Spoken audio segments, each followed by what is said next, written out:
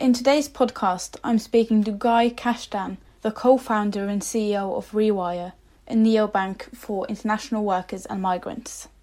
Guy, thanks very much for taking part in the podcast. Thank you very much for inviting me. Let's start with Rewire. What's the company's mission?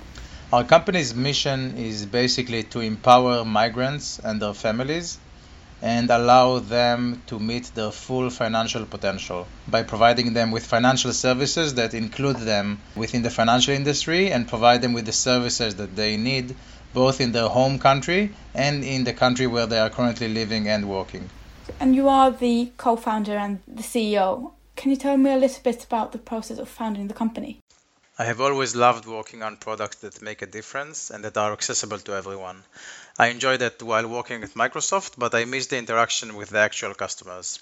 I was very excited when the opportunity came to build a company that is helping a huge underserved population have better financial products, together with the challenge of making digital banking accessible.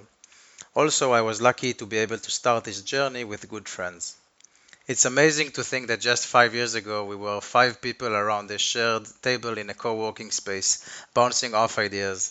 5 years later we are processing nearly $500 million per year, serving tens of thousands of customers per month. So what does a normal day look like for you? Normal, there's before Corona and after Corona. So during Corona times, now normal is back in the office again. It's optional for employees to come to the office, so most of the team is still working from home. But a normal day starts with a management meeting now. It's a daily since we're all working remotely. So it starts with a management meeting, then with different one-on-ones with all the VPs I manage, so which I would meet once per week. And then different professional meetings, whether it is a product that we are trying to move forward or a meeting with a partner, supplier, or an investor. So most of my days is now over Zoom, and before that was in meetings, whether it is with the people I manage or with potential and future partners. So you're focusing on migrants and international workers. What needs are special to this group of people? I'll start by saying that this group of people has very different needs than the general population. You can see large banks and even neobanks that are focusing on the general population. They are already providing migrants with a slightly better solution than the traditional banks. But when you don't focus on migrants and their needs, then you're not really supplying them with what they need. So migrants today use between 3 and 4 different financial institutions for their overall simple financial needs. They need an institution to receive their salary at, they need to send money back home, they need to save money, and sometimes they buy online, offline, etc. Now, in most cases, and especially across Europe, migrants are not that welcomed by the banks. So banks really prefer not to have them there. They don't speak the language which most bank employees would speak at the time. Sometimes the online interfaces are in a different language. Sometimes migrants would need more hand-holding in using their services, because it's not trivial for everyone to use online and technological services which they have not used before. So first of all, there's the general support and hand-holding that they would need in their language, which we provide today. So for us, we speak with our customers both online and offline in their language. So this is a strong part of servicing migrants. The other part is providing them with the financial services that they need. So when a migrant sends money back home, they don't always send it to a bank account on the other side. They don't always have a bank account in Europe.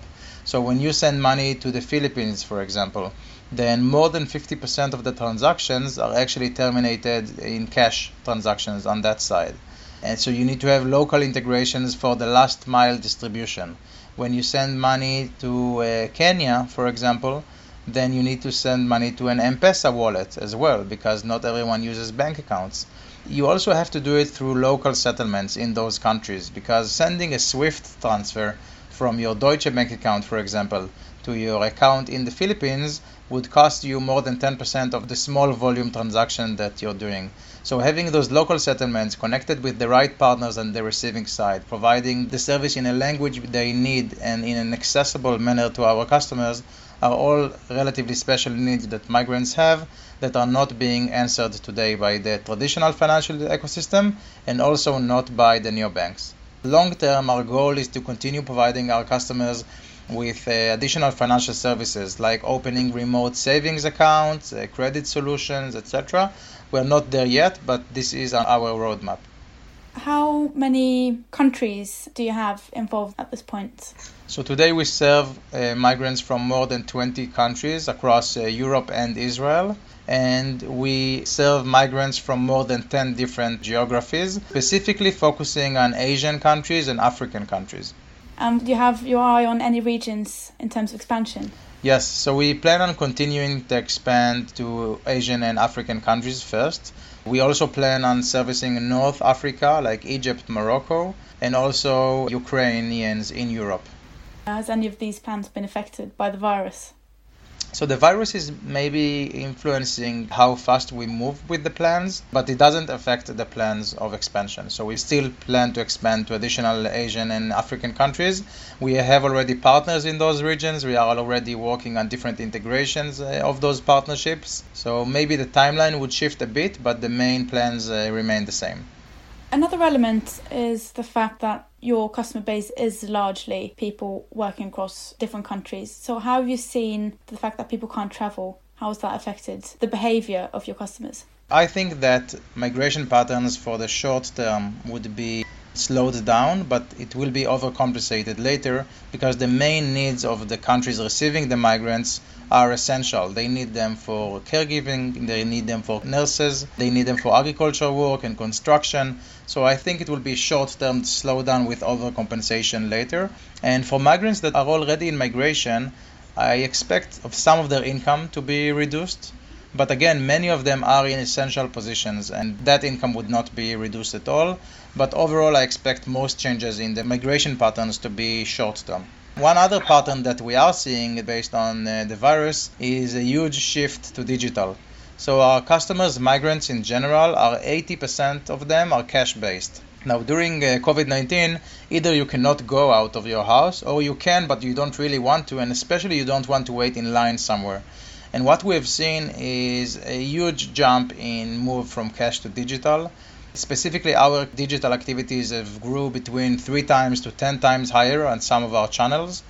And this is because if before, like I said, 4 out of every 5 customers would be cash-based, now we're seeing more of those people move to the digital activity.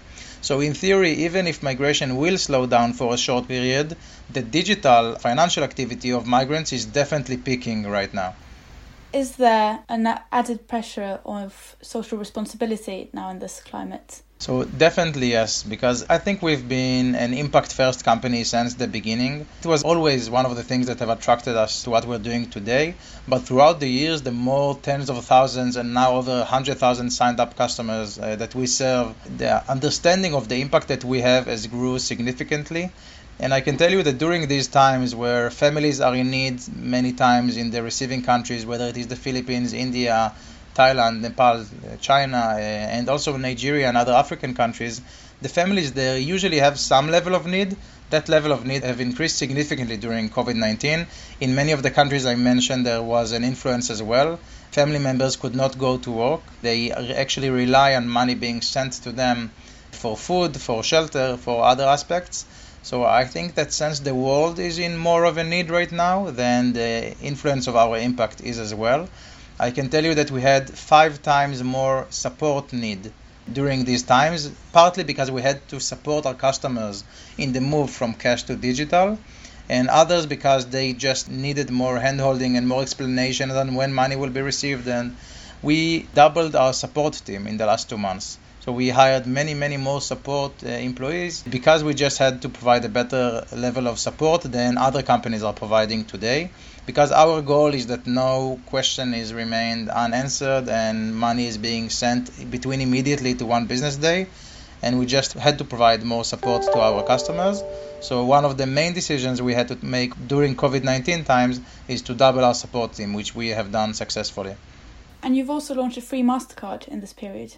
Yeah, so we launched a few additional financial products. One of them was local payments in Europe, also for free, and a free MasterCard, which you can use both virtually and physically. So it is sent to your house, but you can also use that card online. This basically brings migrants into the financial industry today. So before they would rely more on cash, they would have one account, but they then take out the money and use that cash offline.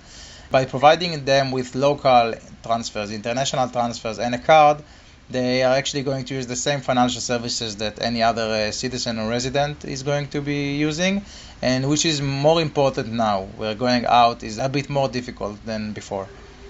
And you have had a few projects in the works and partnerships, such as with Thales Gowtry and with HCL Technologies. Can you talk a little bit about those two? Sure. So those two, and in general, our goal is to be the primary account for our customers. We want to provide our customers with all of the financial and banking services that they need. And this starts with receiving their salaries. Now, so instead of them receiving their salary either in cash or to a European account by other banks or traditional banks, they can receive their money directly to our account and use that money for there, and with a few clicks of the button, either send it locally, send it internationally, or use their cards. And this basically tailors in all of their core financial services into a single application that they can use anytime, and of course from home as well. And those type of partnerships allow us to get to our customer base and help them in the financial aspects of their migration even before they migrate into Europe. So working with placement agencies and employers in Europe allows us to provide these services to our customers from their day one in Europe. One thing that we've done is to open up accounts for a large group of nurses that just arrived in Germany and provide them with these banking services without meeting them because they had to be quarantined for a while after their migration. So on one side, that's great impact that we can provide accounts to customers that are quarantined. And on the other hand, we can continue servicing them much better while providing them with the financial services that they need as migrants. I would like to say that in general, our vision and strategy is to partner with the financial industry. We partner with banks in our customers' home countries in Asia, Africa, and also across Europe in order to make their services accessible to our customers. So we don't think we'll ever do banking in the Philippines better than a Filipino bank. So we partner with them to provide those services. And together, the financial services that we provide in Europe with the financial services that our partners provide in the receiving countries allows our customers to get all the services they need in a cost-effective manner and in a way which is very accessible to them.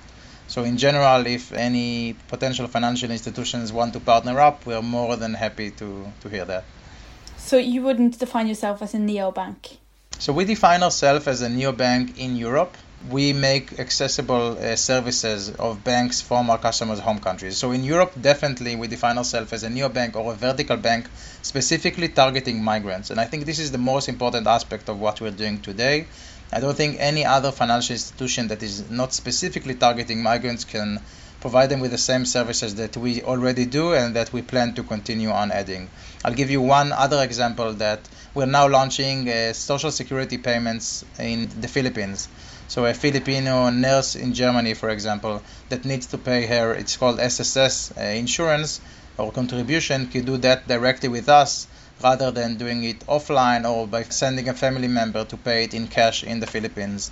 And these are the type of services that we plan on introducing to many other segments of our populations, and I don't see other financial institutions ever going that way, at least not the ones not servicing migrants specifically.